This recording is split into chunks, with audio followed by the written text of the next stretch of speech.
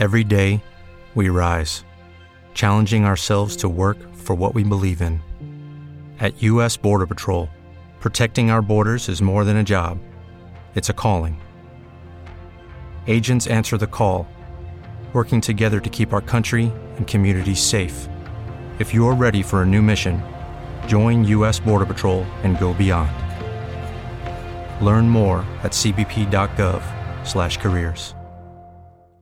When you drive a vehicle so reliable it's backed by a 10-year, 100,000-mile limited warranty, you stop thinking about what you can't do and start doing what you never thought possible. Visit your local Kia dealer today to see what you're capable of in a vehicle that inspires confidence around every corner.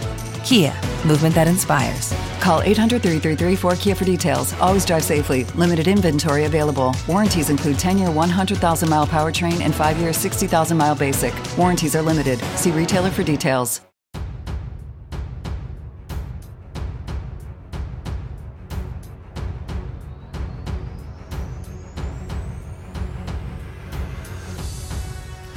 Welcome to the Marvel Alliance podcast, where we cover anything and everything to do with the Marvel Universe. From the comics, TV, and movies, we'll go from Earth 616 to the Mojoverse to the TVA in order to bring the Marvel Universe right to you. I'm the man without fear, Chris. I'm your friendly neighborhood Brent. Alliance Assemble. Volume 198. Man, Brent, we are 2 episodes away, and we have now officially gone 3 weeks in a row with non-stop MCU Disney Plus content. Right, it's been so much, and that's not a bad thing. But no, I won't lie. There's just this little part of me that's like throwback to a couple years ago, but like to 2021 when it was like bang, bang, bang. Like that's how it's kind of felt. Not complaining. I'll take it. It's fine. We have plenty of projects to talk about going forward. But wow, they did put these close together. I will say this. I told you this today. I'm same like you. I've enjoyed it, but doing these notes and breakdowns at some point, I say I'm looking for just a little bit of a break before Madam Web. just a little bit of a breather at that point, because doing these kind of with what if each day for 9 days in a row I was doing breakdown notes and everything like that, and then basically within 48 hours having to do 5 episodes of breakdown notes. It's a little much, but I do this for you the people. Indeed. And hey, you were able to get it all watched relatively easily because they did put it back to Tuesday night, and it's combined runtime is about 3.5 hours with credits, so it didn't work out. I will tell you, I watched it twice on Wednesday this week. I watched it twice. Brent is better than me. I have only been able to see it once. We prepare different ways. Yes, we do. That's the difference. We do. Yes, I was able. I wasn't planning on. I was planning to get at least 3 episodes in. And once I saw the runtime, and I said, you know what, I can push it a little bit, and I was able to get all 5 episodes in and still get into bed right at midnight. So perfect. Yep. So, but yeah, I'm excited to talk about this. But how's been your week? It's been kind of a weird one because we've had some snow, and that's affected the schools. So like my kids were out of school for a couple days, and like Wednesday I went to work, and technically, I'm supposed to report on snow days, but we're allowed to use vacation time. Well, Tuesday, I went to work, and there were 8 of us there. 8 people of our department of 30-something, and it felt dead. It just felt dead, and that's fine. I actually got a lot done, but. And then the next day, obviously, I was at home watching Echo, and then back at work, I told my wife this morning, I was like, I feel like it's Monday. It feels like a Monday right now. Yeah. Like I even looked at opened my podcast app because there's a podcast I really enjoy that comes out on Mondays, and I was like, oh, is there a new episode? Nope, it's not Monday, so I was all thrown off. But Wednesday is my favorite day of the week to have off work, so I'll take it. There you go. Yeah, we officially started back with kids this week, so we went to school Monday. We had major flooding and high-speed winds on Tuesday, so the district made the right call in keeping us home, because at 35-mile-per-hour winds, those can knock over our buses, and that's not a good thing, so our district made the right call. And so then to start back on Wednesday with a 2-hour delay because of all the flooding.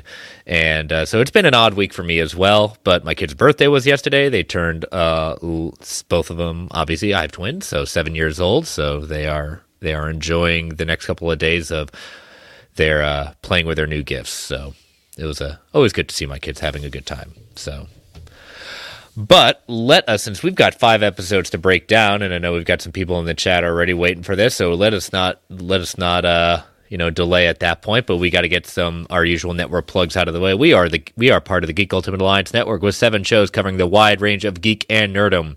To see the full schedule, check out the show notes below and subscribe to the Geek Ultimate Alliance network on Twitter at GUA Pod Network so you know when all the shows drop. We also have a Patreon, so if you want to throw a couple of shekels our way, we've got 2 tiers, our dollar tiers, our tip jar to say, hey, you think we're doing a good job? And then we've got our $5 tier with ad-free episodes, early access episodes, and Patreon exclusive shows, including our we have wrapped this up, but our previous show, We Can Watch This All Day, the Marvel Alliance Infinity Saga rewatch. All 24 episodes of the Infinity Saga are up there for patrons. Brent and I think, are kicking around. I've got a proposal. I'll talk to you after for an idea of continuing on in a different way. Good thing we did the Infinity Saga and not the Sacred Timeline. I'm just saying, because it got a lot longer. It definitely did. We will talk about that shortly. But yeah, we got 24 episodes up there.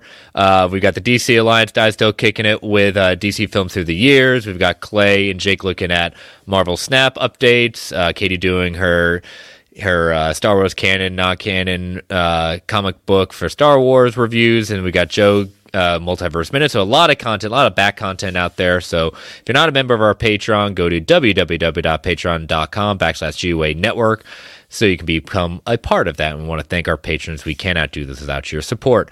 And if you can't join us on Patreon, we totally understand. Give about 30 to 90 seconds. Rate and review the Marvel Alliance solo feed on Apple Podcasts, Spotify, Amazon Music, wherever you get your podcasts. We greatly appreciate it.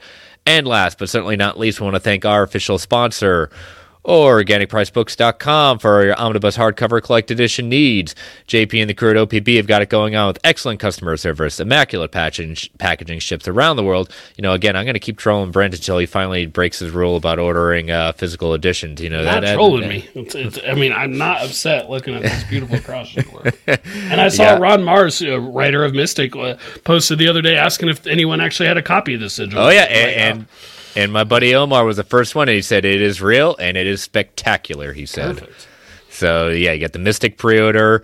We've got a few others. We got, my one I'm really looking forward to coming out later this year, Star Wars Tales of the Jedi. I was a huge fan of that series from Dark Horse at that point. And a few other Omnis at that point. You've got JMS's Volume 2 of his Spider-Man run coming back into print. Hey, look, we've got some Daredevil, Shadowlands, and then the Bendis Malieve Shadowland, huh? Maybe that's what we should do next. Yeah, well, it's better than the arc of Spider-Man that shall not be named.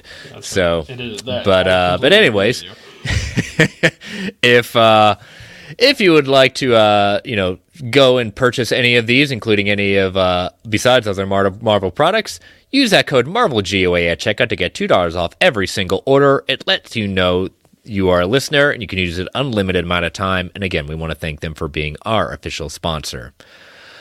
All right, Brent. So, right before Echo started, let's just rip this up. Something changed on Disney Plus, or was beginning to change during the airing of it. Do tell our listeners, if they haven't already figured it out, what has changed on the sacred timeline of the MCU. Yeah, so if you need even further proof that it's canon, besides the fact that there's some stuff there, the show itself, I think, also solidifies it a bit. But Disney Plus, go to Disney Plus, go to the timeline order, and they have put the Defender shows plus the Punisher in order of the timeline viewing. Now you have to look at the timeline viewing, not the Infinity Saga. They're not part of the Infinity Saga technically, but for the timeline of watching all of the Sacred Timeline, you have it in there. That said, I agree with the criticisms, and I don't know how they would do this. It's a little clunky because, it is. Especially Daredevil, right? Daredevil has 3 seasons, plus plays off of the Defenders. Yep. Just in the Defender Saga alone, which is now just called the Defenders, they don't have it labeled the Defender Saga anymore.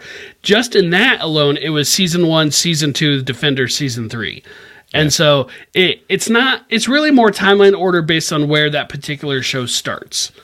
I would still say if you're listening and you happen to have not watched all those and you're curious now to go back and check some of it out, you want to see more Kingpin, check some of that out, go ahead and maybe just do a quick Google of a watch order if you want to go through some of that and you haven't before. Because it's not crystal clear there, but what is clear is Marvel is going forward with this as canon, and I could not be happier with that. I'm definitely very happy. When we get to the final episode, I'll have a couple of things that I'll say, like, it's canon.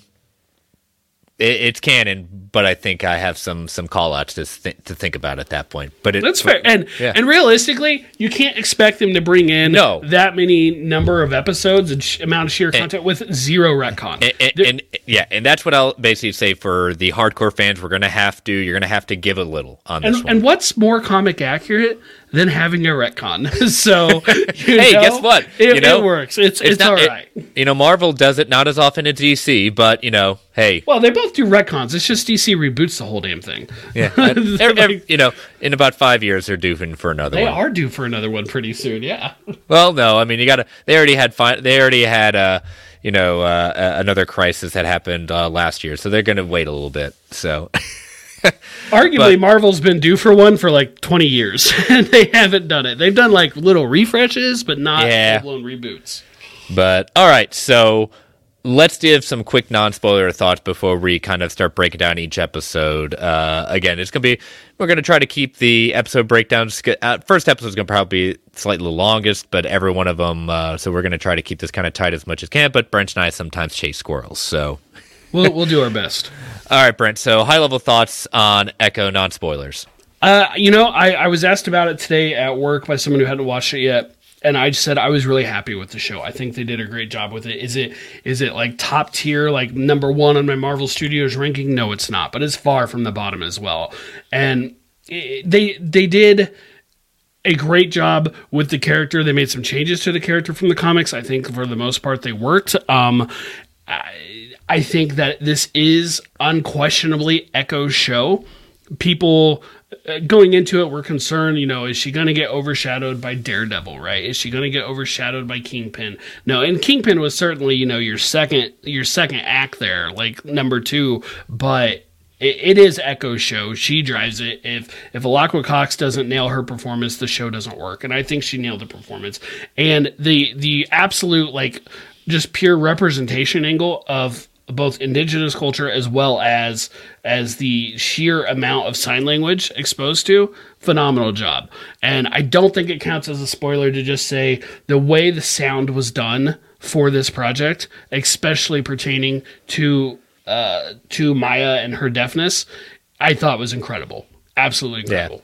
Yeah. And I will fully agree with that. Like and I said this before we got on, I said the more I've sat on this and kind of reflected on it, again, you got on 2 viewings, I got on 1, but the more I sat on it and the more I started kind of doing my breakdowns on my iPad and things like that, writing my notes at that point, it wasn't like I disliked the show, but at the first I said, I need to kind of let this kind of settle in. And the more I started doing my background and kind of looking at the Easter eggs, looking at the direction some of these things are, and doing some research of culturally what they're referencing at that point, I think this show, the binge model was what they had to do for this show, not because to dump it, but because this show is something that I think would lose people if it was episode to episode, and it would not be as seen as positive. This needed to be people needed to kind of see it and have the opportunity to kind of see the full thing through all the way through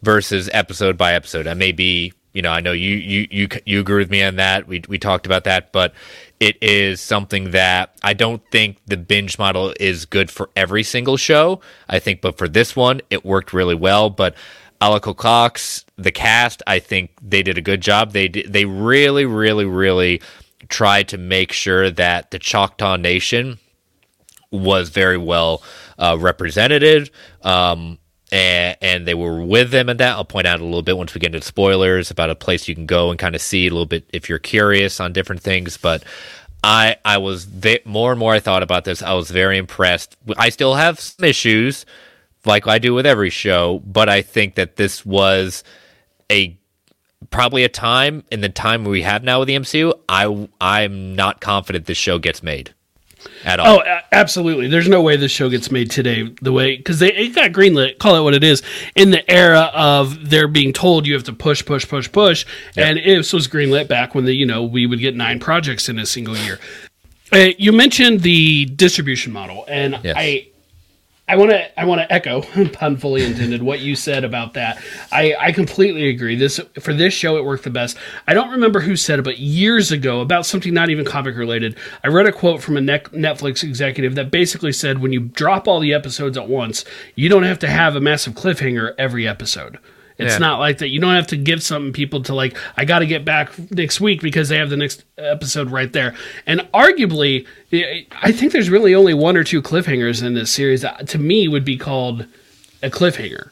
And like that I would think of as a cliffhanger. And one of them's at the end of episode 3. I guess that could definitely count as a spoiler. So sorry for that. But for the most part, I think it worked really well. And from outside the show, but related to it, the Marvel Spotlight brand, the logo is kind of for me. I won't lie. Yeah. The fanfare, like I read, it's getting a new fanfare, and I'm like, that was it. Like, it's not. I like it explicitly calls out in closed caption Michael Giacchino.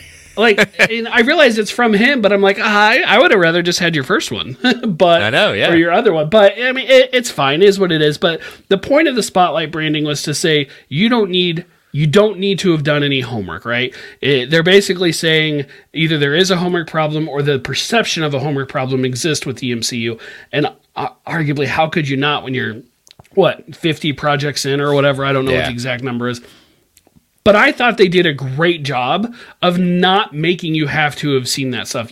That trailer or that teaser came out where it was like clips from Daredevil, clips from Hawkeye, and then stuff for Echo, and I was like, this flies in the face of not having to do homework. But then I actually watched the show. I think they did a really good job with it. I don't think you needed to have seen anything. I was very impressed, and I'll call out another show that probably should take, maybe not to the extent that they went to, but should have probably, it would have helped some people's big problems with it, with a particular show. So I'll call that out in a little bit. But yeah, let's get into this. We're going to take our first ad break. So if you haven't finished watching Echo and you don't want to be spoiled, we're going to take our first ad break and then get into it episode by episode.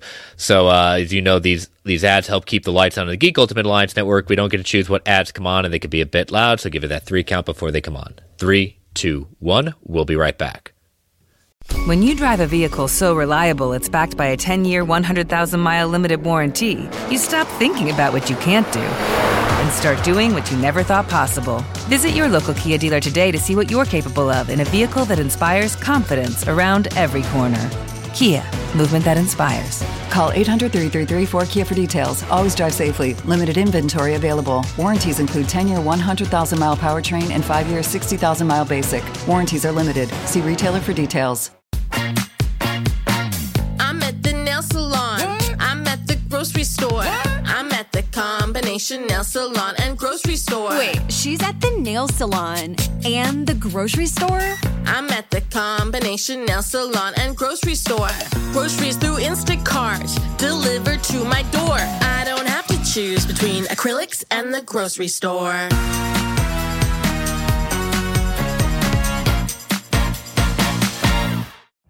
Every day, we rise, challenging ourselves to work for what we believe in. At U.S. Border Patrol, protecting our borders is more than a job. It's a calling. Agents answer the call, working together to keep our country and communities safe. If you're ready for a new mission, join U.S. Border Patrol and go beyond. Learn more at cbp.gov/careers. When you drive a vehicle so reliable it's backed by a 10-year, 100,000-mile limited warranty, you stop thinking about what you can't do and start doing what you never thought possible. Visit your local Kia dealer today to see what you're capable of in a vehicle that inspires confidence around every corner. Kia, movement that inspires. Call 800-333-4KIA for details. Always drive safely. Limited inventory available. Warranties include 10-year 100,000-mile powertrain and 5-year 60,000-mile basic. Warranties are limited. See retailer for details. With Lucky Land Slots, you can get lucky just about anywhere. Dearly beloved, we are gathered here today to... Has anyone seen the bride and groom? Sorry, we're here. We were getting lucky in the limo and we lost track of time. No, Lucky Land Casino, with cash prizes that add up quicker than a guest registry. In that case, I pronounce you lucky. Play for free at LuckyLandSlots.com. Daily bonuses are waiting. No purchase necessary. Void where prohibited by law. 18+. Terms and conditions apply. See website for details.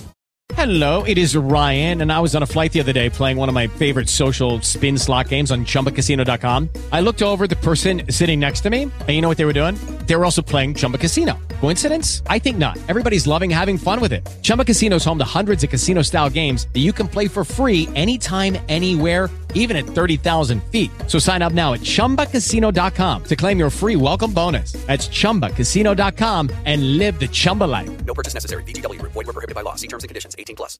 When you drive a vehicle so reliable it's backed by a 10-year, 100,000-mile limited warranty, you stop thinking about what you can't do and start doing what you never thought possible. Visit your local Kia dealer today to see what you're capable of in a vehicle that inspires confidence around every corner. Kia, movement that inspires. Call 800-333-4KIA for details. Always drive safely. Limited inventory available. Warranties include 10-year 100,000-mile powertrain and 5-year 60,000-mile basic. Warranties are limited. See retailer for details. With Lucky Land Slots, you can get lucky just about anywhere. Dearly beloved, we are gathered here today to... Has anyone seen the bride and groom? Sorry, we're here. We were getting lucky in the limo and we lost track of time. No, Lucky Land Casino, with cash prizes that add up quicker than a guest registry. In that case, I pronounce you lucky. Play for free at LuckyLandSlots.com. Daily bonuses are waiting. No purchase necessary. Void where prohibited by law. 18+. Terms and conditions apply. See website for details. With the Lucky Land Slots, you can get lucky just about anywhere. This is your captain speaking. We've got clear runway and the weather's fine, but we're just going to circle up here a while and get lucky. No, nothing like that. It's just these cash prizes add up quick. So I suggest you sit back, keep your tray table upright, and start getting lucky. Play for free at LuckyLandSlots.com. Are you feeling lucky? No purchase necessary. Void where prohibited by law. 18+ terms and conditions apply. See website for details. And we are back. All right. So we start off, episode 1 called Chafa. So last we left Echo was at the end of Hawkeye. And so, the first episode up right front, like we get a very big background, not only into Echo, but her entire ancestry at that point. But for those that don't know, didn't watch Hawkeye, don't know who really Echo is, where they're based out of, her character debuted in Daredevil number 9 in 1999, where, like the show, her father was killed by the Kingpin, who then raised her as his own child. They had been her father and Kingpin in the comics had been business partners, but because of a quote-unquote mistake, he had to be taken out. And Maya's dad begged Fisk to look after her, and she was sent to the most prestigious schools. And we do see her in the show learning karate and Fisk protecting her. When her dad died, he left a handprint on her face, which in the comics she wore as a mark and an homage in the series is done when her mom is killed in the car accident. In the comics, she's Cheyenne. In the show, she is part of the Choctaw Nation.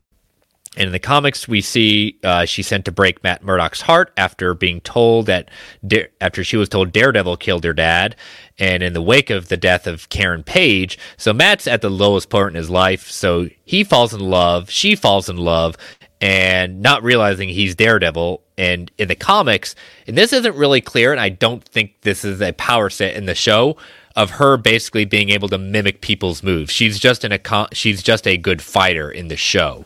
Right. In the comics, she's basically Taskmaster. Yeah, she that's studies. what it boils down to. Yeah, she's an excellent ballerina, fighter. She studies it and she knows it. But when she and Daredevil do fight, and he reveals to her the truth that she's being a pawn, and it was Kingpin who revealed it, he had no connection to that, and she does shoot Fisk in both eyes. The show just shooting in one. So they do take a little bit back and forth with it at that point in the comics for the show, but that's where she's based on in the comics. Now, the director of the show said that that Sydney Freeland said that her powers in the comics were rather lame. opinions at that point. So it and was not pretty one I would clear. agree with for what it's worth. I like the Taskmaster ability. Well, I like Echo's ability. She could have gone the Deadpool Domino route. It's not cinematic. It's not cinematic. I'm forgetting which one it was. I read a recent story where Echo basically had the Phoenix Force. She still and I'm does like, have the Phoenix Force. I haven't read everything. Oh, it was the Avengers Forever story, I think, that I read where she had it. But I'm like, it's fine for a story. It's not what I would want her to like status quo to be. I'm much more interested in her as a street level villain. You're gonna have to go back to further in Jason Aaron's run to how that came about. So yeah, which I haven't read his run. Yeah, other than a handful of issues. No, you read the most important issues in my mind. So fair enough. All right, so now getting into the actual episode, Chafa. So it starts off. We are way back in time. A bunch of strange men and women rising up from pools of water in the underground, and all of a sudden it starts shaking, and they emerge from it, and they're outside in the sun, and all the basically clay falls off of them, revealing kind of their human skin. So much like a recent show, with Cohorte saying that. Some Native American cultures, including hers, believe that they were made of clay. So this seems to be kind of tipping the hat to that. Yeah, absolutely. Definitely seems similar. And there's a couple times like with the water and stuff like that. It made like my wife asked, she's like, was that supposed to be a line like along the same lines as the What If episodes? Like, I don't think so. But I mean, we definitely never saw a Tesseract there, and the Tesseract in the main Earth was never there in that location. Yeah. But visually, there were a few similarities. Yeah, and the leader of it, Chafa, takes the lead and leads their people forward. As a young Maya, then it kind of emerges. Maya, aka Echo, and her cousin Bonnie are using shadow puppets to kind of tell the Choctaws' origin story, which is what they're kind of acting out at that point. We're in Oklahoma, 2007, and there's the family sitting around this campfire singing together when Maya and her mother head out together on the road, and they end up in a major car accident because her brake lines apparently have been cut, and a cloud plows into them, killing Maya's mom outright. And it turns out, as I said, someone cut her brake lines. She couldn't slow down. But who? Well, Maya's grandmother, Chula, blames William, her father, but Maya blames herself. Because she blamed herself because it was her fault because she wanted something from the grocery store, and it was that reason why it made her mother go out. So right, she just wanted hot chocolate, and as a result, her mother ended up dead, and she ended up losing her leg because she took a massive chunk of glass that they didn't show up, but clearly did so much damage that it was irreparable. Mm-hmm. Oh yeah, and we're mentioning this is the first Marvel TV MA show, so we'll kind of talk about did it really deserve that rating or not. Some of it did. Yeah, some of it did. Some of it. So they basically, her father takes her away, and it feels like Chula, her grandmother, it feels like to Maya at this point she holds this that Chula basically bans them, gets rid of them at that point, abandons them because of what happened at that point, because of what her father did. Even her father makes a mention like these men have been dealt with. And Chula is like, I didn't ask for that. That's not you. You keep on bringing these problems to our family. Right. She was concerned. She says something to the effect of, so now there's another family that's broken beyond repair. Yeah. So moving forward at that point, we fast forward to the present, and Maya, with her prosthetic leg, is in the ring and sparring. Impressively, she manages to stick with some of the same facial expressions for most of the series. She just has that very kind of like serious look about her, carrying this kind of burden at that point. And I see all in the game in the chat saying they should have played up young Maya really wanting the chocolate, forcing her mom to go out and do the rain and get it. I think she carries around that burden. That's one of the things that her mother heals towards the end. Well, yeah, and her mom just pretty readily just said, oh, I'll go get it for you. Do you want to come with me? And you can pick out which specific kind. Yeah, exactly. So it happens upon a sword. Like one night happens upon a swordsman. So now we're getting to what happened with Echo, and Hawkeye, where she stumbles upon Ronin, played by, at that point, Clint Barton, who's under that guise. This is during the blip, killing William, her father, and all the men. But Maya gets there too late. She almost is just trying to save her father, and he's like, nope, that's it. Even Bonnie messaging him, telling her that she's there for her, aren't enough to quell her rage that's in there at that point. So as this kind of we spend the first 30 minutes plus of this episode basically not only going back to way deep in Maya's origins, but through Hawkeye. To your point, you don't have to watch anything of Hawkeye to even understand this. And what I was hinting at, I think they should have done something to this extent in Ahsoka. Interesting. How would they have done? I don't. I mean, I guess they would have had to recreate stunt shots in live action. Yeah, because yeah. I mean, in the case of Hawkeye, they clearly just lifted some footage out of what they did for Hawkeye, slotted it in here, worked great. I thought no problem. But it's same medium. I mean, they kind of gave us semi in a, I guess, spoilers for Ahsoka. There's that one episode with some nods, but it's different, and I get what you're saying. Yeah, I mean, again, they would have had to have recreated stuff from live to live action at that point. But I think that's one complaint I heard for the general audience. I have homework to do, which again, it's the part of the service. Hey, go out and watch this stuff. But this one, you really don't have any homework to do. Yeah, and you know what? To be fair, Ahsoka, they never claimed you didn't have homework to do. No, they didn't. They did not. It's Star Wars spotlight. Yeah. So then we are, she at that point, she just needs to basically figure out a way to get revenge at that point. So Maya breaks into, flash forward. We get flash forward, and she's breaking into a bike dealership, steals a bike, and puts on the accelerator and breaking through the glass, destroying a cop car, whizzes outside. She's arrested, and who walks off to basically get her out of it? The Kingpin himself, Wilson Fisk, just shows up. You hear some cops going, "Do you know who that is?" And he just walks up and is like, "Get out of here," and takes her. Yeah. And while they're in the limo at that point, he's kind of chastising her and saying, I know what you feel. My own dad was killed when I was 12. And he wants to help her release her rage in a constructive way with a job. Now, I noticed when he was talking about when he said my dad was killed, he was kind of fidgeting with his hands, trying to every time he talks about his dad, he's got to tell that something's up with that story. He didn't give the whole story. Well, and if you want that backstory, it's out there. You can watch it today. But he did not give the whole story. Yeah. So the job is Maya's accompanying a couple of Kingpin's goons to get rid of a gang looking to move in on his territory. And I love it how she handles the security guard, basically feeling her up. Yeah, pretty much, and she just immediately turns it around on him and lets him know that that's not going to be acceptable.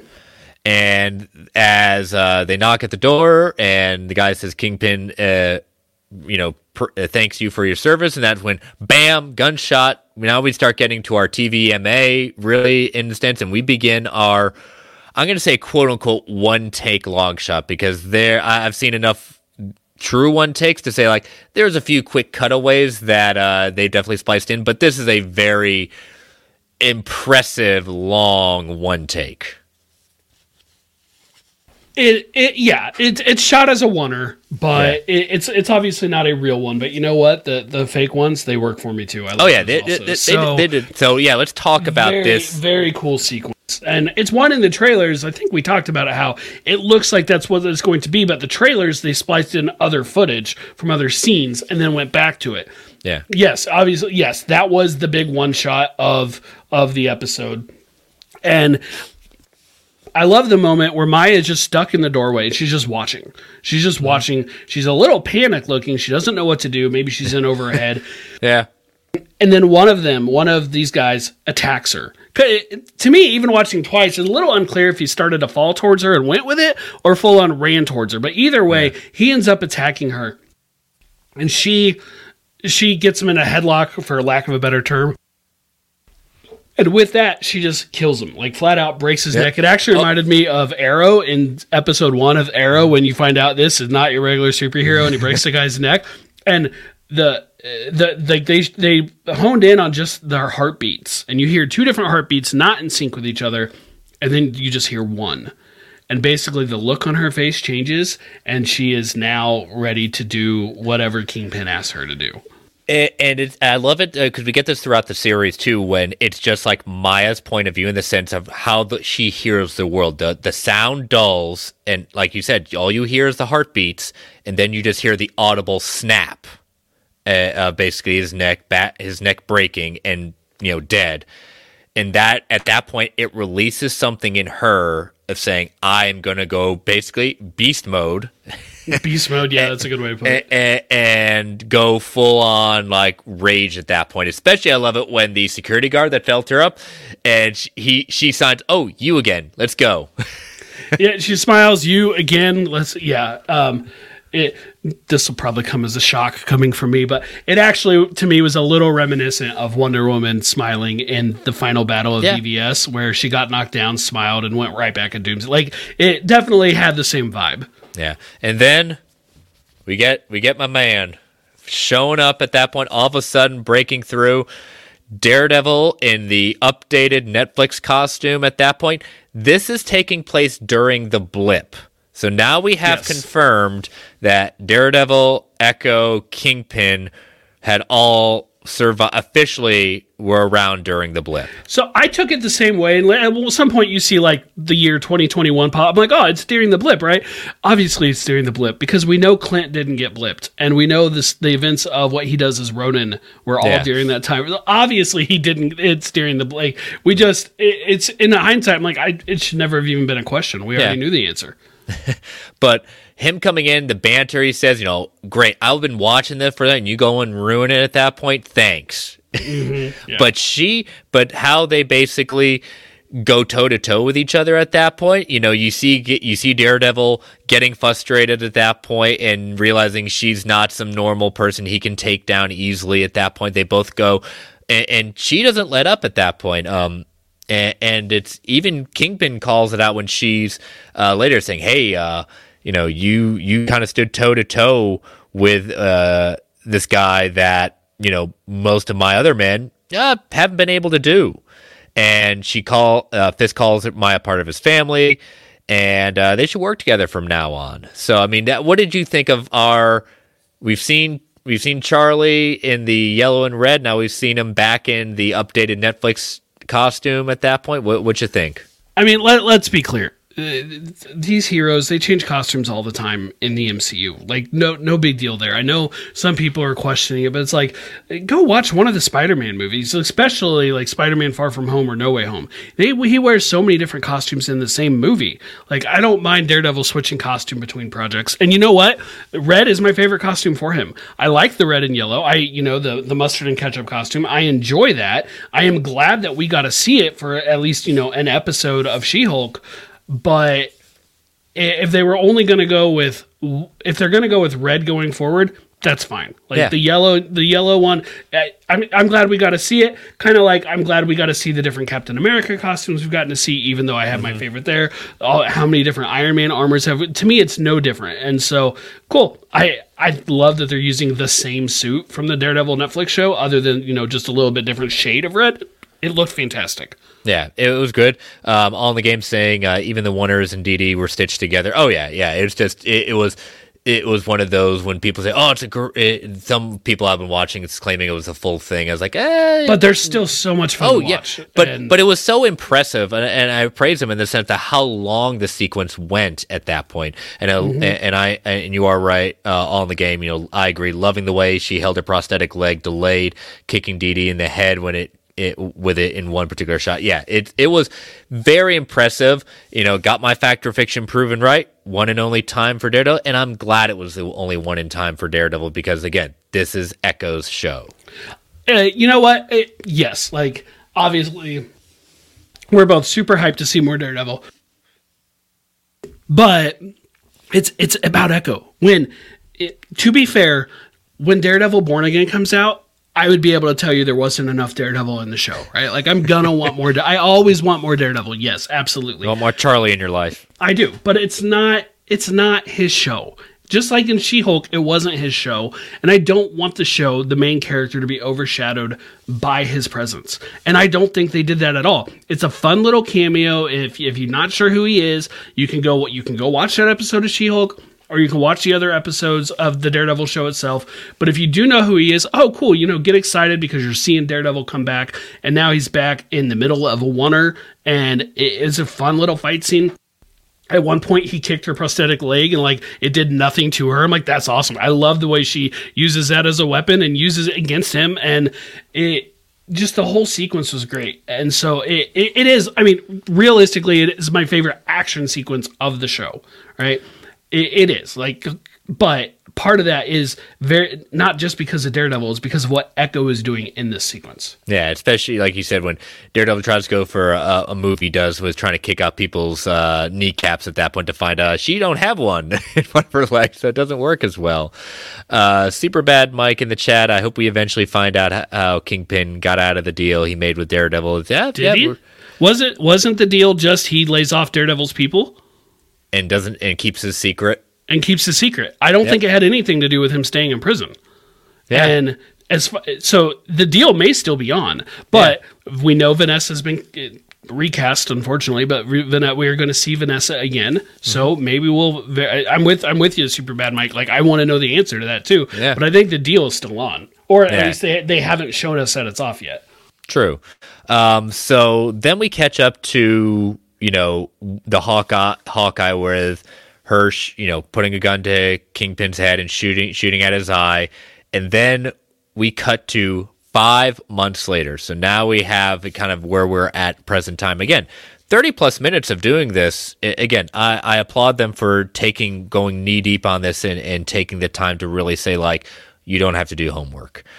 So Maya has a nasty gash across her stomach, and she tries to patch herself up on the side of the trucks using dental floss, which was impressive. We never do find out what it was from. Yeah, they said it was a bullet, but what it was from? Who shot her? We don't know who shot her. That's true. So she does arrive, eventually gets back home in Oklahoma, and she starts seeing visions of the past, namely of her Choctaw ancestors, and it starts to bleed through. And then Maya's distracted, kind of wakes up all of a sudden, and then someone's yelling outside, and we meet Biscuits, her old pal, and his dog, Billy Jack. Good old Biscuits, yep. Fun character, I liked him. Easily manipulated, though. Echo definitely took advantage of him. Oh, yes, she did. Yes, she did. Maya spies, they're talking at that point. She does spy Bonnie from afar, but she said, I don't want anyone to know. She basically says, do not tell anyone I'm here. Mm-hmm. Yep. Instead, she ends up at the skate rink. I love the statement, make America skate again. Audibly love that. Laughed, yes. Yep. Looking for Henry, who happens to be DJing, and as the pair head off to talk in private, the assistant, Vicky, behind the counter, messages someone and asked about the alleged bounty for the King Killer. And of course, that's referring to Maya. So we already know he's up to no good and we can't trust him. And they go to a high water tower, and Henry and Maya spy this shipping business. And this is where Maya basically says she wants one train so she can send a message to him. And Henry outright says, nope. I'm not getting involved. You're not going to bring this war to this town. I'm not choosing a side. I'm sticking to trying to protect my people. But Maya's convinced that Kingpin's time is up. It's now time for as she says, a queen to take over. So she's blinded by vengeance, revenge for power, and still a desperate need to avenge her father now that she knows Kingpin was responsible. Right, and who knows? Yes, we know Henry was technically working for Kingpin, but it was they made it pretty clear it was under duress. And if Maya had gone about it a different way, maybe he would have been willing to help from the start. Yeah. So as the episode comes to a close, we cut to the hospital where we see Kingpin happens to be alive. He's lost his eye. In quotes, I put that. Though he's breathing, which is big trouble for everyone. So yeah, that's where we leave episode 1. So before we head into episode 2, I want to kind of point out this for those that are curious about it. The Choctaw Nation have established a website because as it comes to the very last episode of the series, they give great thanks to the Choctaw Nation for being a partner in this. And so they've established a website called echo.choctawnation.com where you can learn about their involvement in this, their opinions of it, some pictures, learning about the history of their culture, the language that they used, and kind of going into exactly kind of their stuff. So it's really, again, they are taking huge pride in this, as they should. Again, it's just a great time and moment for that. So definitely go to that website if you're curious about more. All right, episode 2, Loak. And what each of these episodes titles are basically is Maya's matrilineal lineage dating back at that point. So each one of these represents, and each episode begins, for the most part, with a quick little kind of going back in time to that particular ancestor. So it specifically goes back to 12,000 AD in Alabama, where we see the Native American tribes together playing their kind of version of stickball.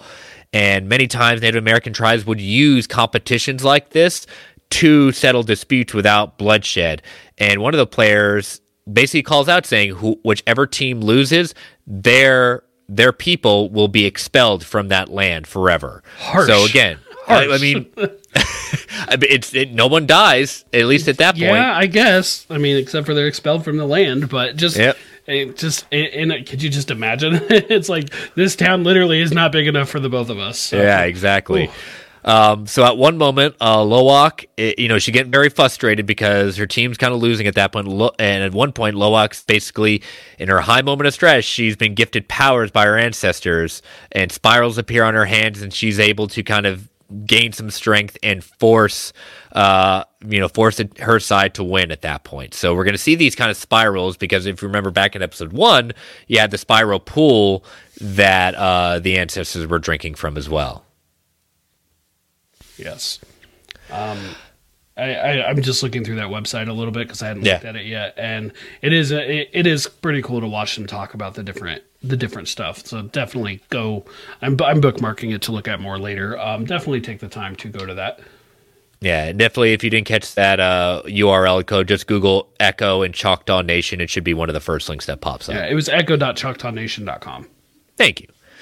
All right, so finally we arrive back in the present, and Maya awakens to find Biscuits outside with a whole bunch of food for her. Mm-hmm. However, she just wants a few more things and hands over a list, and I don't think it's more Pop-Tarts and other things. Didn't look like it, no. This stuff was a little more militia grade, as her grandfather put it.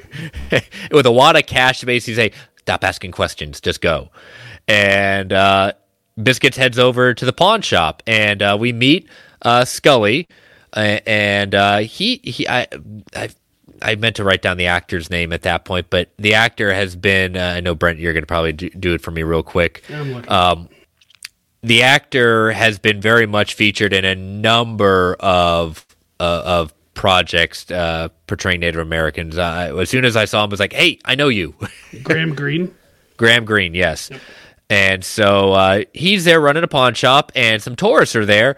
And they're trying to buy a piece of Native American pottery, and I love when he says, "What is he? He's chanting. It said, buy the darn thing, buy the darn thing, buy the darn thing." The little chant. I was cracking up because he's totally playing into it there for sure. Yeah, but he's obviously trying to take advantage of them, and they're saying, "Well, we want one of those Navajo rugs at that point." And Biscuits kind of steps in saying, "Oh, those Navajo rugs? No, you're gonna get authentic stuff here. That Navajo rugs are coming from Madripoor. Man, we're dropping Madripoor left and right in the MCU." Yep, that's right. And he sells them, and they buy the stuff, they leave, and so Biscuits go to them and say, "I need some gear. I need a camera, a really small camera, a bunch of other gear." And, he gets all the stuff from Maya's list, but Scully's just like, you look to be getting some trouble, Biscuits.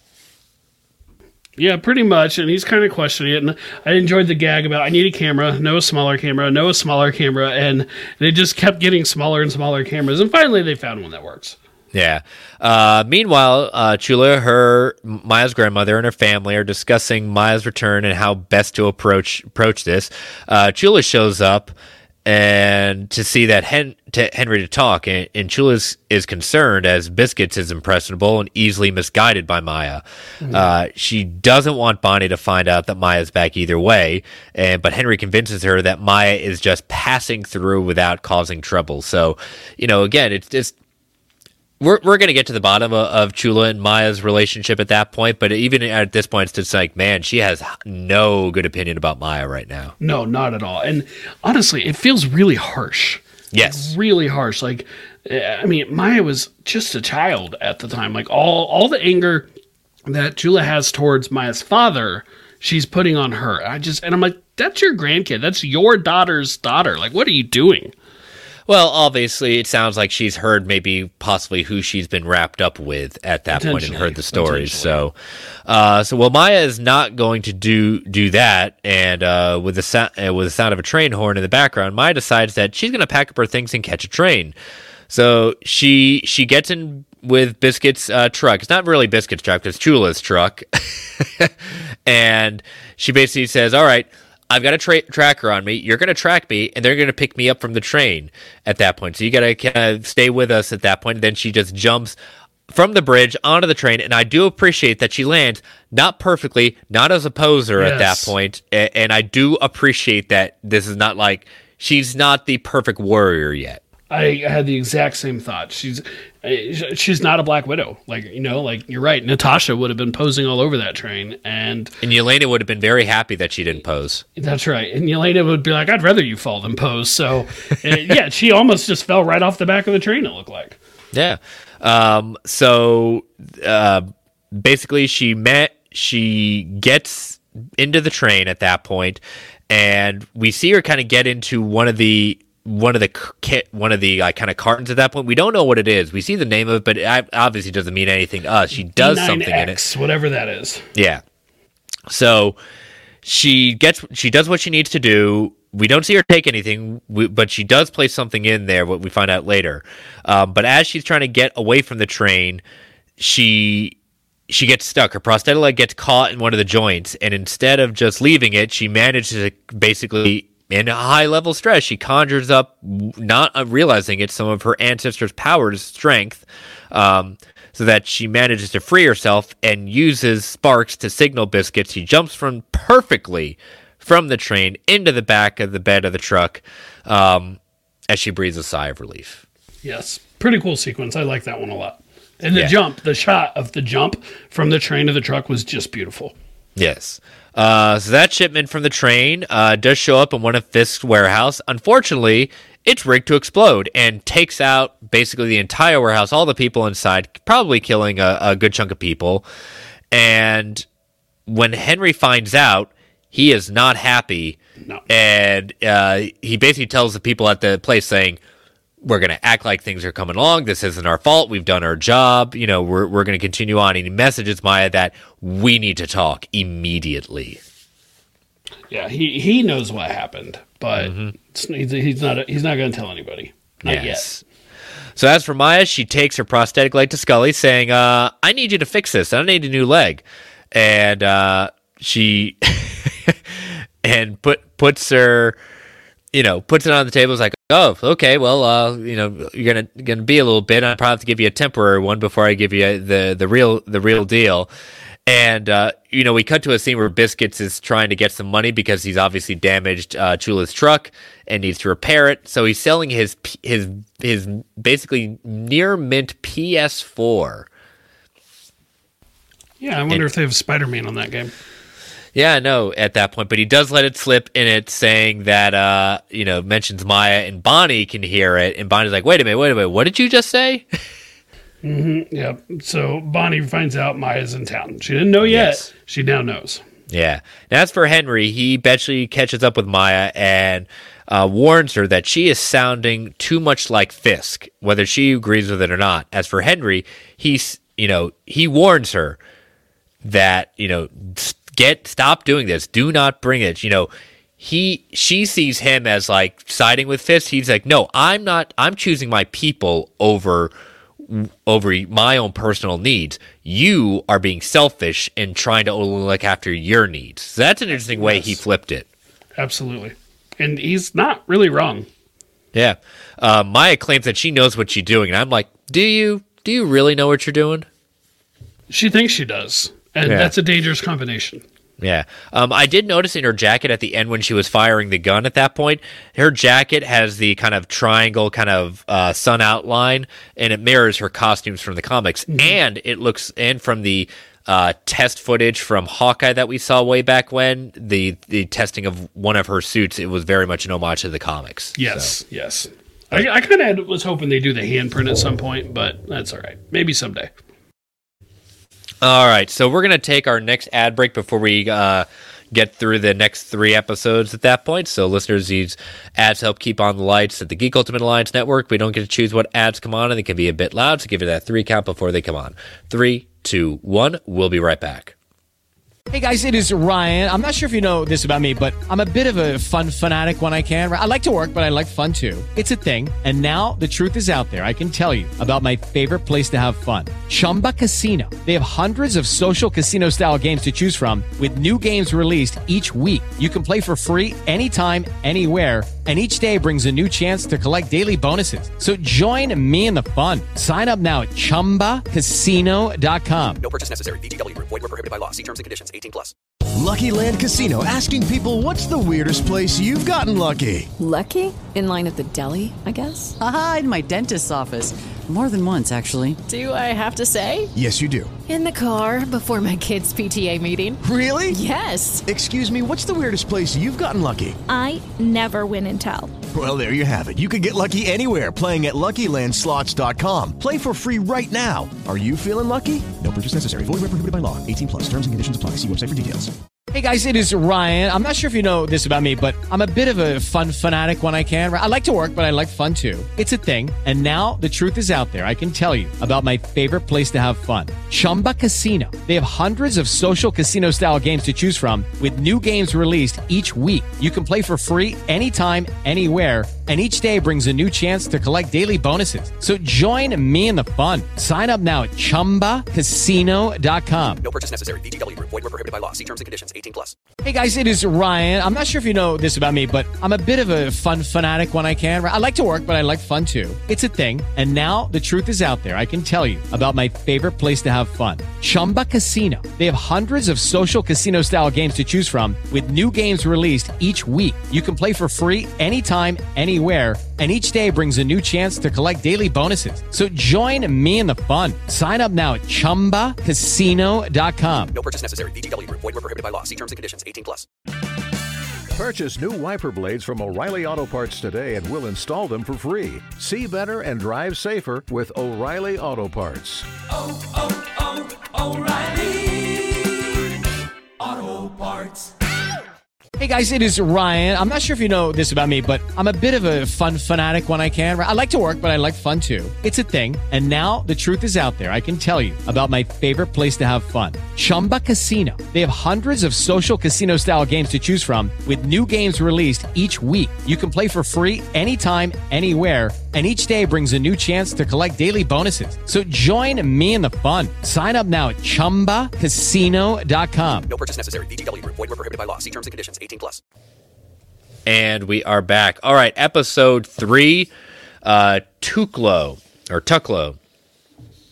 So we start off in a black and white kind of montage, kind of emulating the silent film era, with a woman named Tuklo. And just like the previous episode, we see how this Native American, this Choctaw woman is very much oppressed in the society and being shunned, and our protagonist basically rides away because she wants to be a warrior. She wants to contribute. She feels like she can stand up just as the best of men, and she braids her hair much like the warriors do, and decides to ride with the light horsemen, which is an actual real life kind of. It was the Native American police force at that point.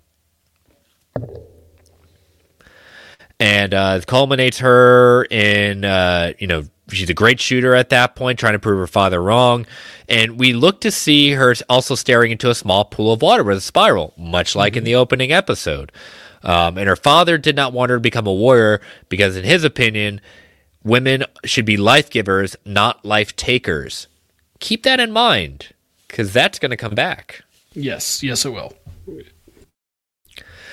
So back in the present, Chula shows up to see Scully, and the pair discuss Maya's return. She is definitely not happy that Biscuits has gotten involved, especially now that her car is damaged and needing to be repaired.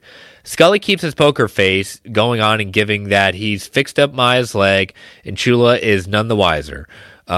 Scully bemoans Chula's hard head and suggests that she listened to her granddaughter for a change instead of just assuming the worst. Yeah, and I like I'm glad it's not both her grandparents that have written her off, have disowned her effectively. In fact, disown is a word that Echo or that Maya uses herself later. Says, "You disown me." I'm glad at least her grandfather is, cooler heads, right? Yeah, and it's unfortunate that they split up for whatever reason. Don't get into it, but they've divorced or separated or whatever it is at that point. So meanwhile, Maya continues to experience flashbacks of her Native American ancestors, but unfortunately her visions come back to bite her when she's kidnapped and tied up and taken to the skating rink. The skating rink is actually like a pretty fun set piece, right? Like it looks like a fun place to hang out. It is. So she manages to wriggle free, but she spies Henry tied up and gagged from afar.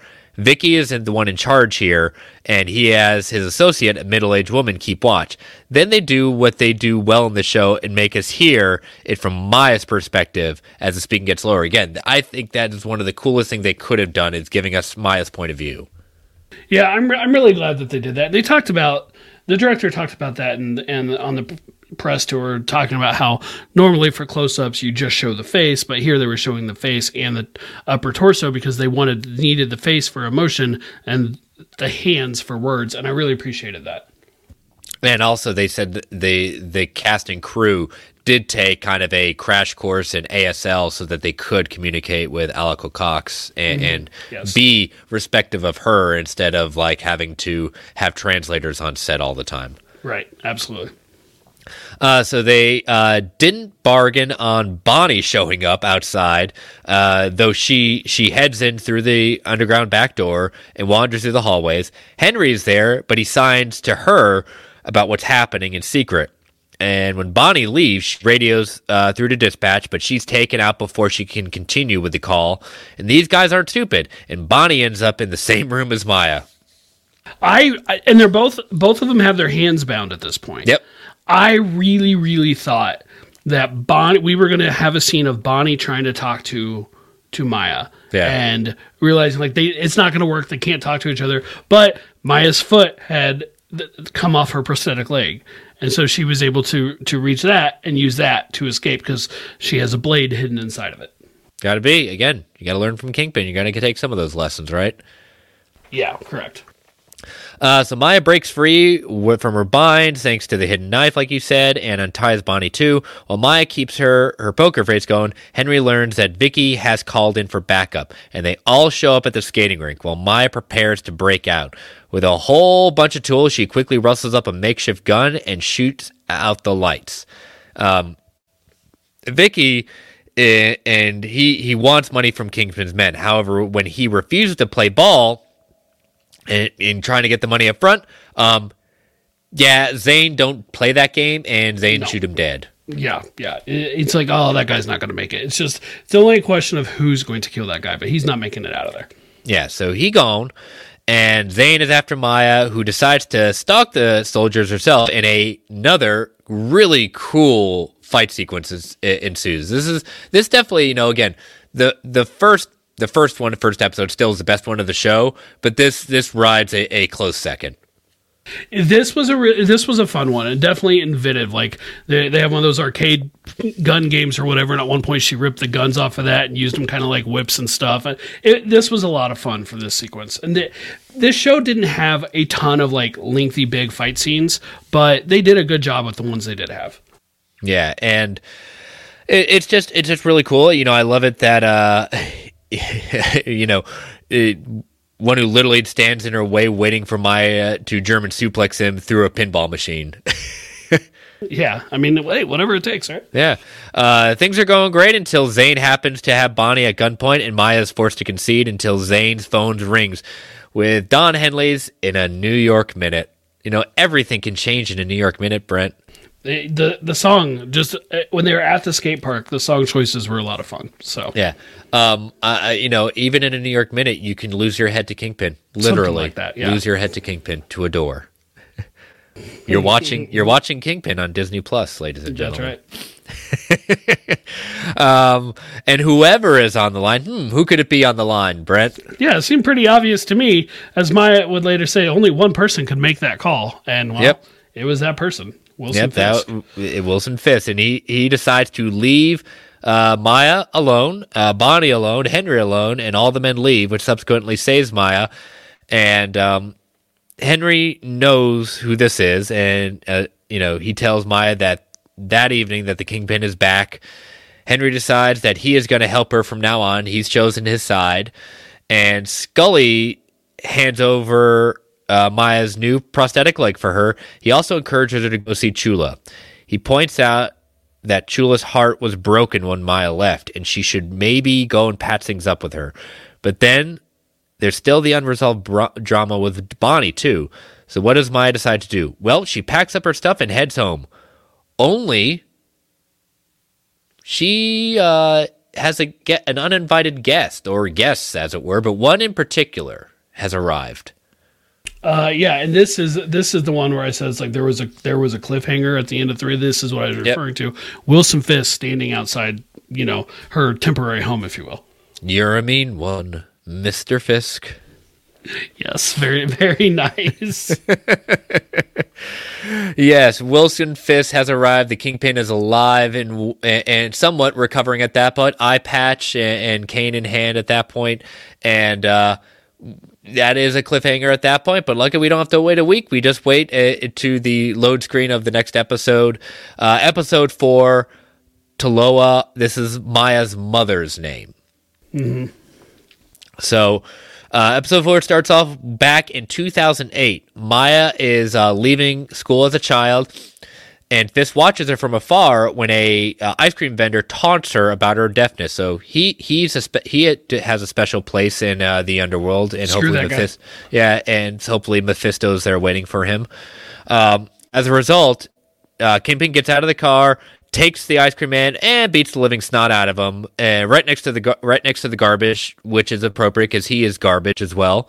I mean, it would have been more merciful, I think, if Fisk had a car door to slam on his head. That's true. Again, in a New York Minute, anything can change. And Brock's in the chat saying, "Yes, screw that guy." Yes. Congratulations, Brent. Brock, I'm assuming you have now finished the show. He did. He just confirmed he finished it. Yeah. He said he enjoyed it. Good. So he basically bleeds him in bloody pulp, and I love it when he gets on the phone before Maya shows up and sees what's happened and calls for a new Jack because he doesn't want Maya to see him in this way. Remember back to the Netflix show, he wants people to see him as pure. He wants to see him in white. He wants the replacement. But when Maya sees him after she sees what she done, he tells her, "Don't be afraid." But she's not. She's not afraid. And she does exactly what I wanted her to do, what? Which is demented. But I'm like, I hope she goes up and just starts beating on this guy. She walks up to him and just gives him a couple good kicks. Yeah, there we go. So the seeds were there for Maya from the beginning, unfortunately for her. But still, it's like, you gotta... I like Brock said in the chat, screw that guy. He needed it. He deserved it. Yeah, and yeah, exactly. He deserves it. He deserves to, I don't know, maybe getting beaten a bloody pulp, but yeah, some bad things need to be coming to him. So karma, it can be sometimes what goes around comes around, right? Mm-hmm. Yeah, no tears will be shed over that one.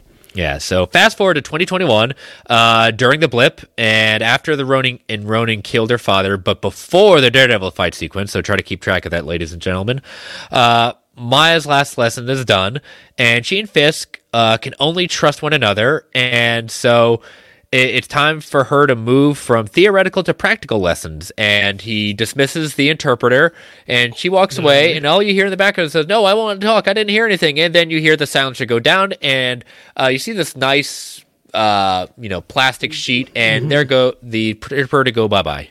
Yeah, you gotta wonder why she didn't question the plastic when she turned the corner and saw it all there. Yeah. But regardless, it's what it really hit me more my second viewing. But it's this is so demented of Wilson, which means it's right up his alley, because Maya's right there and has no idea it happened. She can't hear it at all. Yeah. Now I want to point out the conversation that the Fisk has with Maya during this time. It's this conversation is casting Fisk. I like to say it Fisk is a colonizer, and I'm not talking about what necessarily the joking thing that Shuri says to Ross.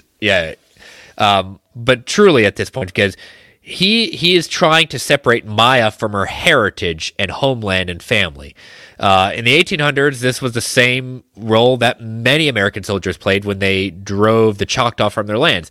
Fisk is trying to become Maya's new family, and he wants her to come back with him to New York. In other words, he wants her to leave behind her heritage and relocate to a place that he chooses. Not only that, but wants her to conform to his way of communication, because when we see them meet and have that conversation back in the present, it almost looks like I was about to say, oh, he's gonna, when the men grab her, oh, he's gonna take out her eye. No, puts a contact lens in, so it signs what he's saying for her, kind of an augmented reality, and it just shows that she even calls it out later in the episode, just saying you didn't even try to learn the language. You had to create a device so that way you didn't have to learn the language. You have no respect at that point. Sure, he knew a couple phrases.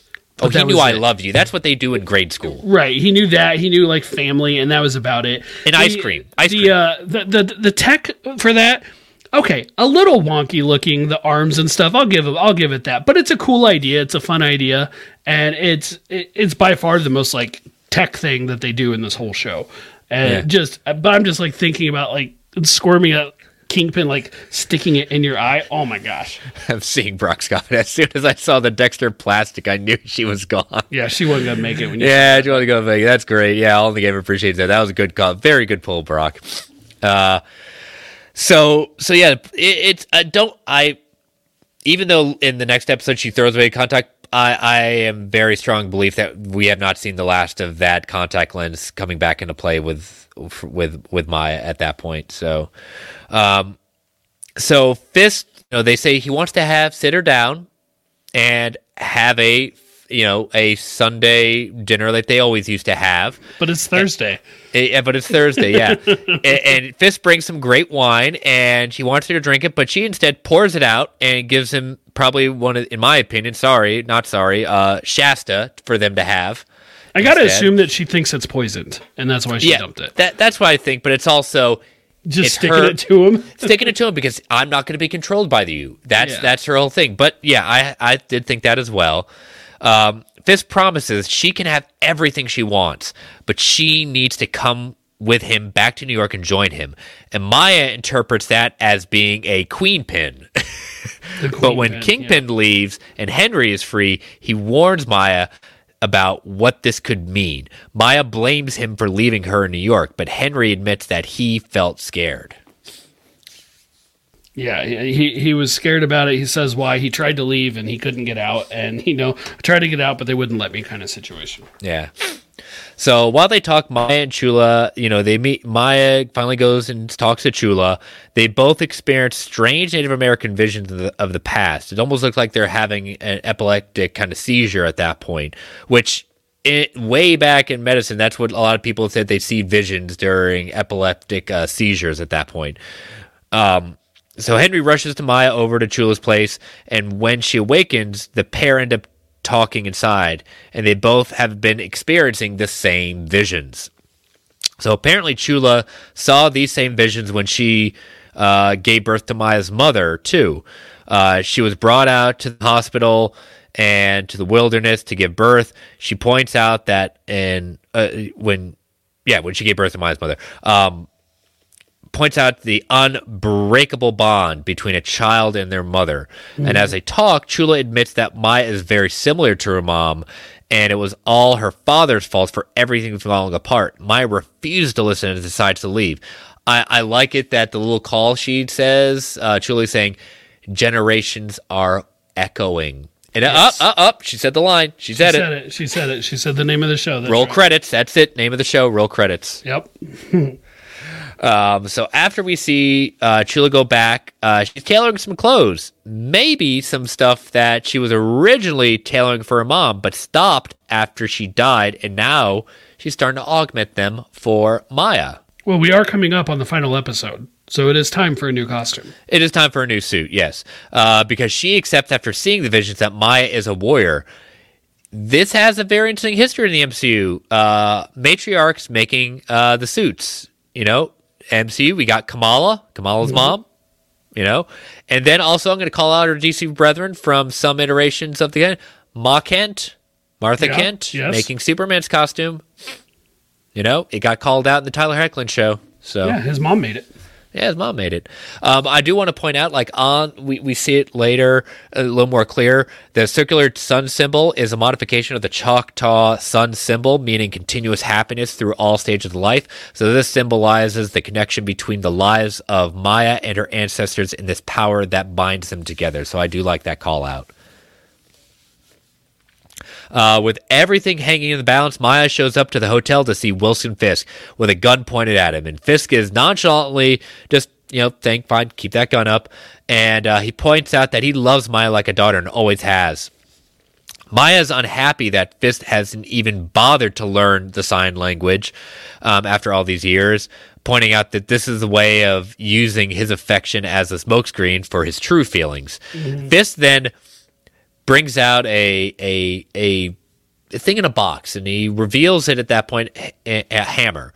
He says it's the same hammer he used on his father to stop him from beating his mom. So then she calls out, wait a minute, I thought you said, he was killed. You didn't say that you killed him.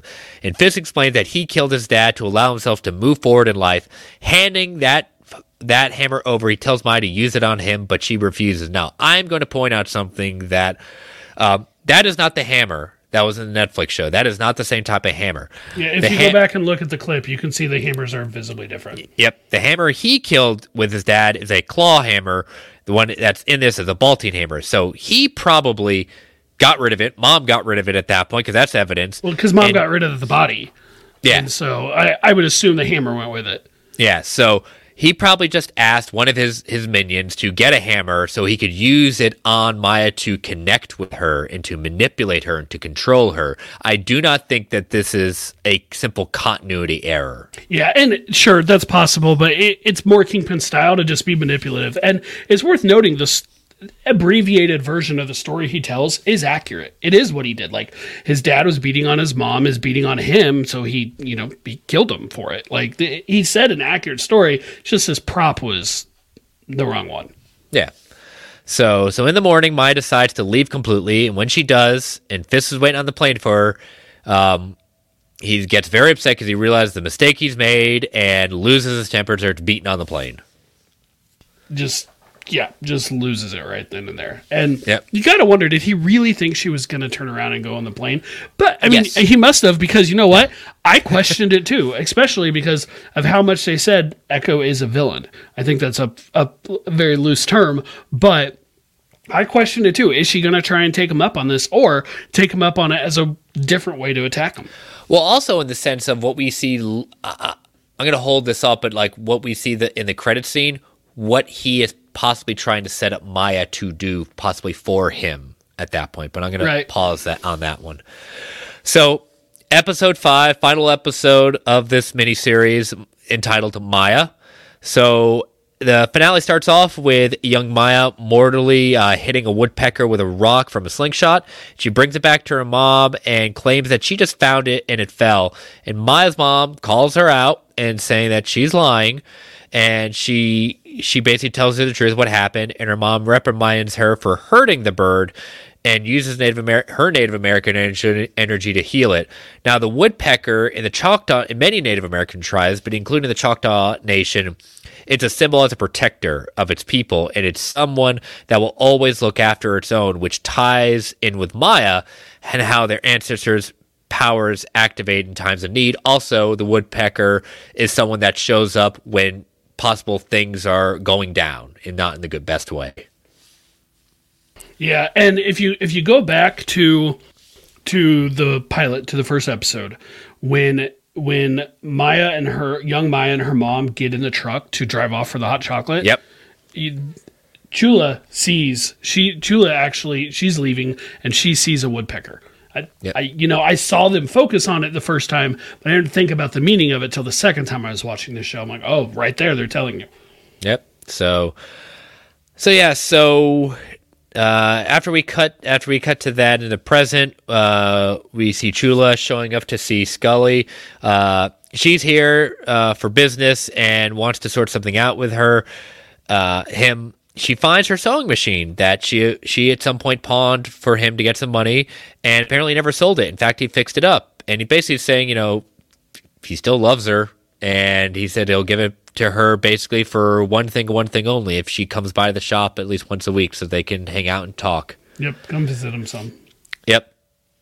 So she leaves, and she's back at the post office and bumps into Mr. Wilson Fisk, and he talks about, she notices like there's something around his neck that she kind of recognizes. Yeah, she's got a necklace, and he sees it's basically the ASL sign for I love you. Yeah. And he uses that as a way to connect to her, knowing exactly who he is.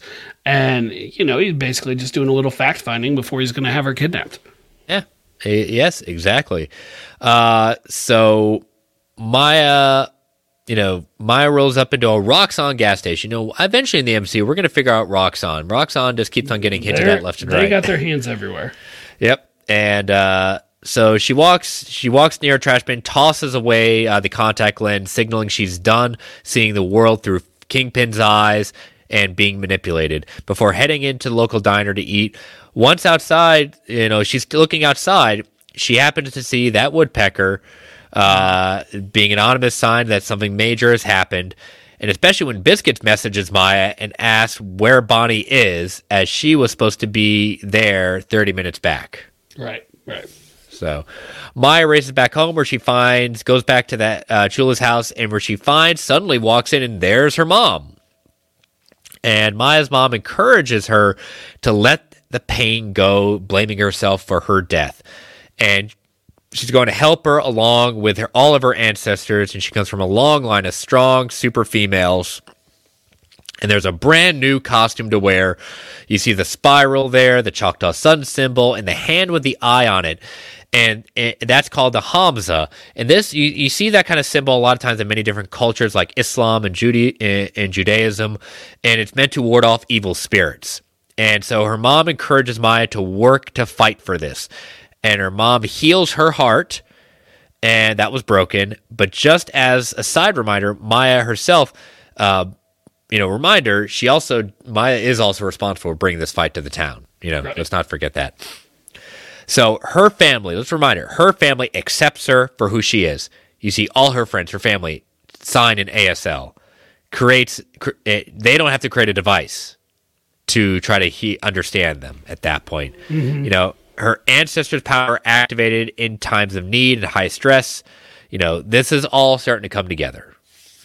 It is, and this is the point where you realize she's going to have some stronger abilities here. And the ancestors, like each one had shown the ones prior to it, leading up to it, and the way that the power just goes down from ancestor to ancestor, or from ancestor, I guess I should say. And you can kind of tell here we're going to see something pretty cool, I think, with Maya going into this final battle. Yeah. So anyways, the big festival goes ahead the night, and Echo is part of the lineup right in front. Zane is there from afar, taking a front row seat, while Henry phones Biscuits and finds out that something is about to go down at the festival. He takes care. He just takes care of Zane with a pop shot from a silencer at that point, right before Zane launches an RPG, and it goes in the sky, blows up, and look at all the fireworks that are starting to. It seemed, I don't know, like an odd explosion or something. I don't know how they work, but whatever. Yeah. And I like how Biscuits handled a couple of the vans of people with the giant with his own monster weapon. truck. Yeah. So Maya brandishes her gun and her new outfit and shows up to the stables to find Kingpin before her. Kingpin brings forth Bonnie and Chula, who were being held captive. Kingpin taunts her, brings up how he killed Maya's father, and when she's slapped down, the power of all her ancestors come up at that point, and they go into kind of a big kind of a beatdown, including at that point Bonnie and Chula now getting the powers, which that's, I get it, but it's just like, that just seems a little too convenient. Well, it looked like Echo like was able to like push it back towards them, but then it kind of makes sense because they're also descended from the line. So they are, but it just like they were in. I mean, I thought the same thing the first time I watched it, so I get it. But it's like they're descended from the line. They're at a moment of heightened stress. It does make sense. The same reason. Oh, wait a minute. Moment of heightened stress. Are we talking about mutant abilities? Maybe we are, but it is that, and I want to mention that. Right before the fighting started, the conversation that Maya had with Wilson, with Kingpin, and we've seen them go back and forth before. We've seen them have a translator, in this case, Bonnie translated, but the entire thing was from Maya's perspective. Yes. So we didn't actually get to hear Wilson's words the way we did throughout the rest of the episode and the rest of the season. And again, I really, really liked how they did it. Mm-hmm. So the women team up, confront Fisk, but Maya presses her hands against his chest and head, trying to use her healing gifts to try to heal his anger and his grief, causing him to start crying. Then we're back in a flashback, an illusion where Fisk, his father, is abusing his mother, beating her up, with the infamous white wall, where on the other side, his father is beating up his mom. Now, this is Wilson Fisk's worst nightmare, where he was with his family. Maya tells him to hand over his pain and so that she can take it away from him permanently. However, this is where there's a little bit of like where I say we got to start giving a little grace with continuity and retconning at this point. This is not the same as in the series. The wall he was staring at wasn't in a different room, wasn't in his bedroom. It was the same. He was told to stay in the stair wall, and in the same room, his father beats up his mom at that point, and so. The hammer a little wasn't bit different, but people's memories change as they get older. Maya doesn't know the whole story for what she's making him see. There's enough there that it's like you can tell he's reliving those events. I am a little almost surprised they didn't show a little bit of the footage. Yeah, but I mean, they certainly didn't need to get the point across. Yeah, no, and like I said, the hammer's underneath the bed. It's on the table where his father is building the election signs at that point. But again, this is where hardcore fans, Brent and I are very deep fans of this, but I consider us rational fan, not toxics, but hardcore fans, you're gonna have to accept that they're gonna be taking a little bit of retcons here and there to try to keep as much of the Netflix series canon, but it's not going to be 100% canon. There's gonna be things we're just gonna have to let go and just gonna have to accept. Hey, if you can accept the continuity errors within the MCU, you can accept them from bringing in this stuff too. Spider-Man Homecoming, I'm looking at Spider-Man Homecoming is the first one everybody thinks of. Continuity errors are going to happen, and you're trying. I would rather they bless everything from Netflix the way they have than say we can't use any of it because it doesn't 100% match up. Yeah. I also noticed when he's in this illusion that he can understand Maya signing because she is directly communicating him, telepathically with her powers. Yeah. So back in the present, Wilson leaves before the cops show up. Now, I did notice this. His scar is still there. So alluding to the fact that Maya did not fully accept Maya's healing his broken heart.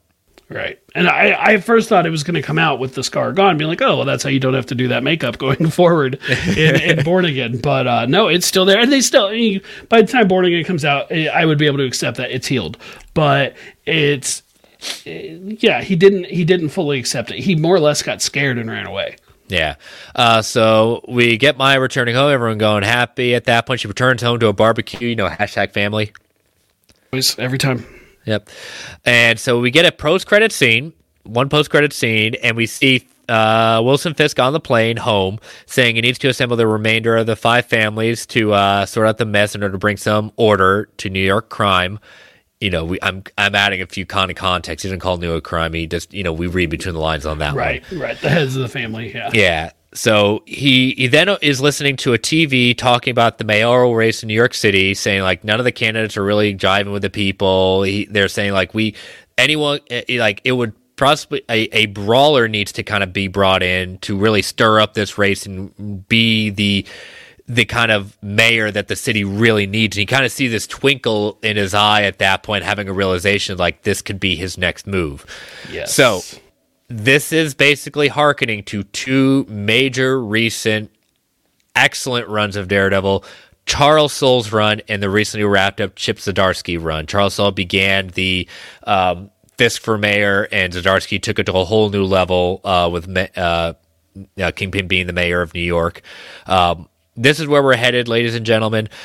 We have gotten some words, take this with a grain of salt, of the ending of the show had changed because they're kind of waiting to see how the reception to Echo is going to be, because they're how much, if and when Echo is going to appear in Daredevil Born Again. Originally, the ending of this was going to be supposedly that she was going to New York, starting up her own private investigation business, with at the end getting a knock at the door with Matt Murdock coming into her offices and telling her how this is going to play out. Yeah, which would have been fine, but I hope we do see. I would love to see her appear in Daredevil Born Again. We don't still know that the current plan is 18 episodes for that show, but if it is, there's time. Bring her in for one or two. Yeah. But there have been rumors about Mayor Fisk being a thing, and what those rumors point towards, this is a stepping stone towards greater things. I hope that it happens, and this credit scene gives us credibility towards those other rumors. Just bluntly, it was this show leading into Daredevil, potentially leading into Spider-Man. Yeah. That first jump is now there, because this absolutely is leading into Daredevil. Yeah.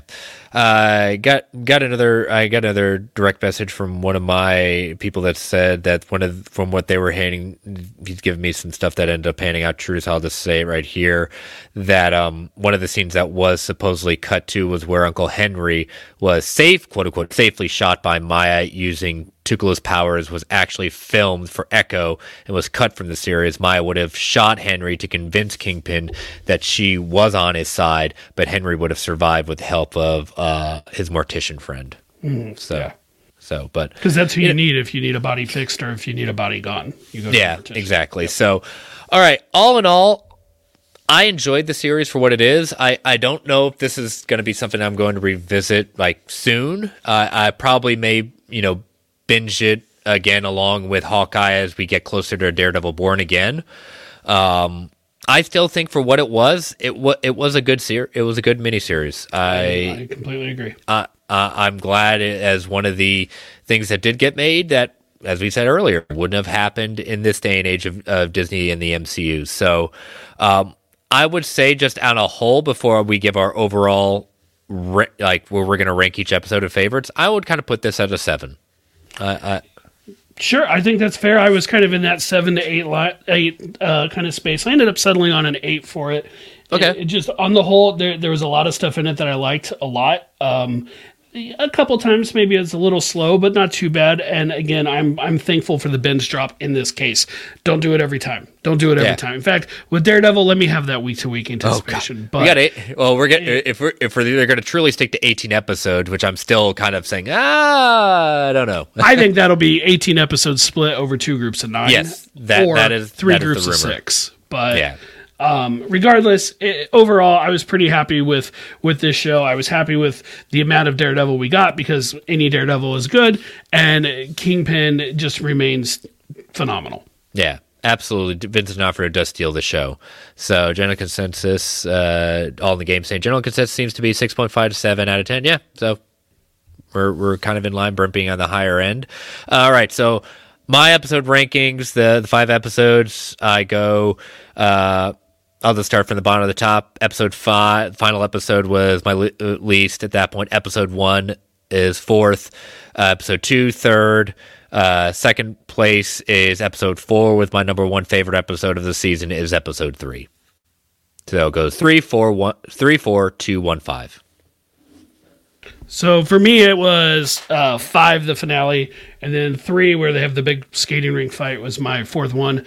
Episode 2 would be my third spot. I really enjoyed the train sequence. Episode 4 is number 2, just all that stuff with Wilson talking with her, and then episode 1 actually was my favorite of the season. So I was wondering, saying if we'd be opposite ends on episode 1. Yeah, I mean, it is what it is, but overall, like I said, great show. They did it, and I feel like there was all that conversation about whether or not like Marvel was dumping this, trying to get rid of it or whatever. I don't think that holds any water. I don't. I think they released it in the way that served the story the best. Yeah. We'll just go with that at that point. So, yeah, let us know. Next week we're bringing back we're finally bringing back listener questions at that point. Now that we'll have some time. So, bring us your questions next week for What If, Echo, anything that's going on at that point. We hope our show will be going back to news for 1 week. Actually, a little while. Yeah. Well, actually, we can tell you all next week. Mr. Travis Snell will be returning for volume 199. We are going to talk about our 2023, which of our predictions got wrecked or which ones we got correct, and we will be giving our 5 predictions, all of us, for 2024. Yeah, and of course we would have liked to have done it before Echo came out. The timing wasn't going to work for that, and so basically it's our 2024 predictions minus the Echo TV show, which I think none of us were really going to be having too many predictions as focused on Echo. Yeah, no, probably not. It would have been more Kingpin related, I think, if we had one in there, and there's still an opportunity for that. Yep, and also next week we will reveal our theme and the choices for the listener choices for Comic Book Club at that point. So we got that coming on. So again, it's been a fun couple of weeks, ladies and gentlemen. Burns and I are looking forward to a break and going back to kind of news to get a breather before Madam Web comes out. Hashtag Madam Web is the blueprint, right, Brent? Yeah, with the day that releases, I got to figure out when I can go see it. Yeah, exactly. So, on Valentine's Day, in the middle of the week forget the Valentine's Day part. Just the middle of the week is not the easiest. Yeah. So I'm gonna figure out how to make that work. Make that work. All right. So Brent, tell people how they can follow you.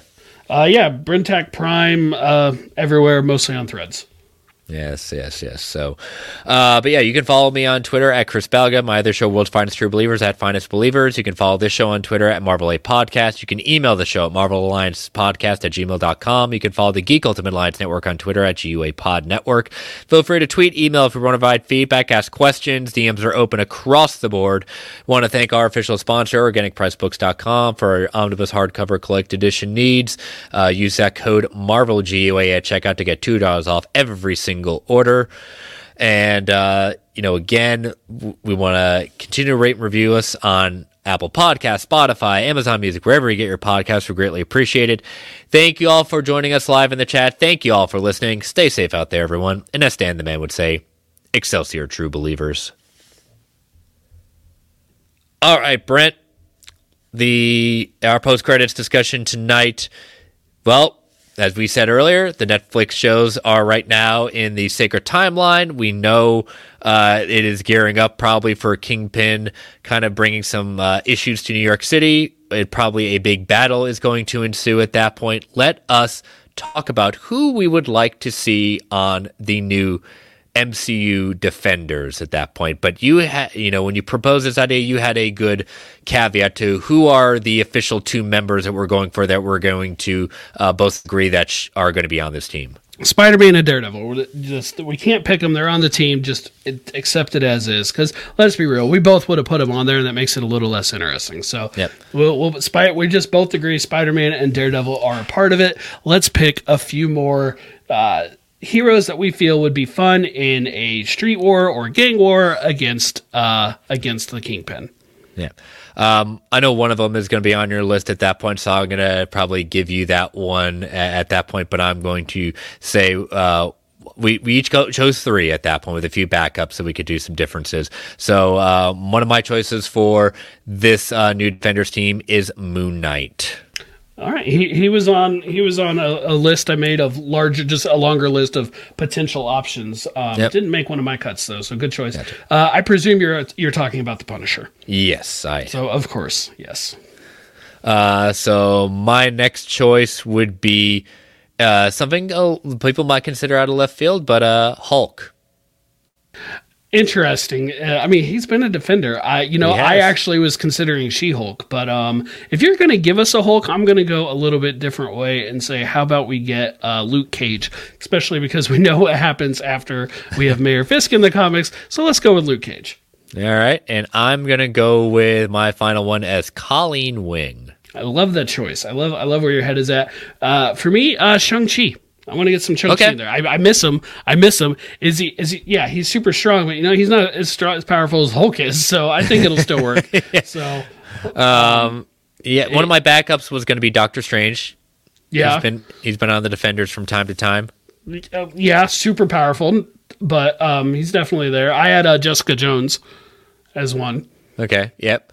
So, so those are kind of our choices at that point. Looking at it, so.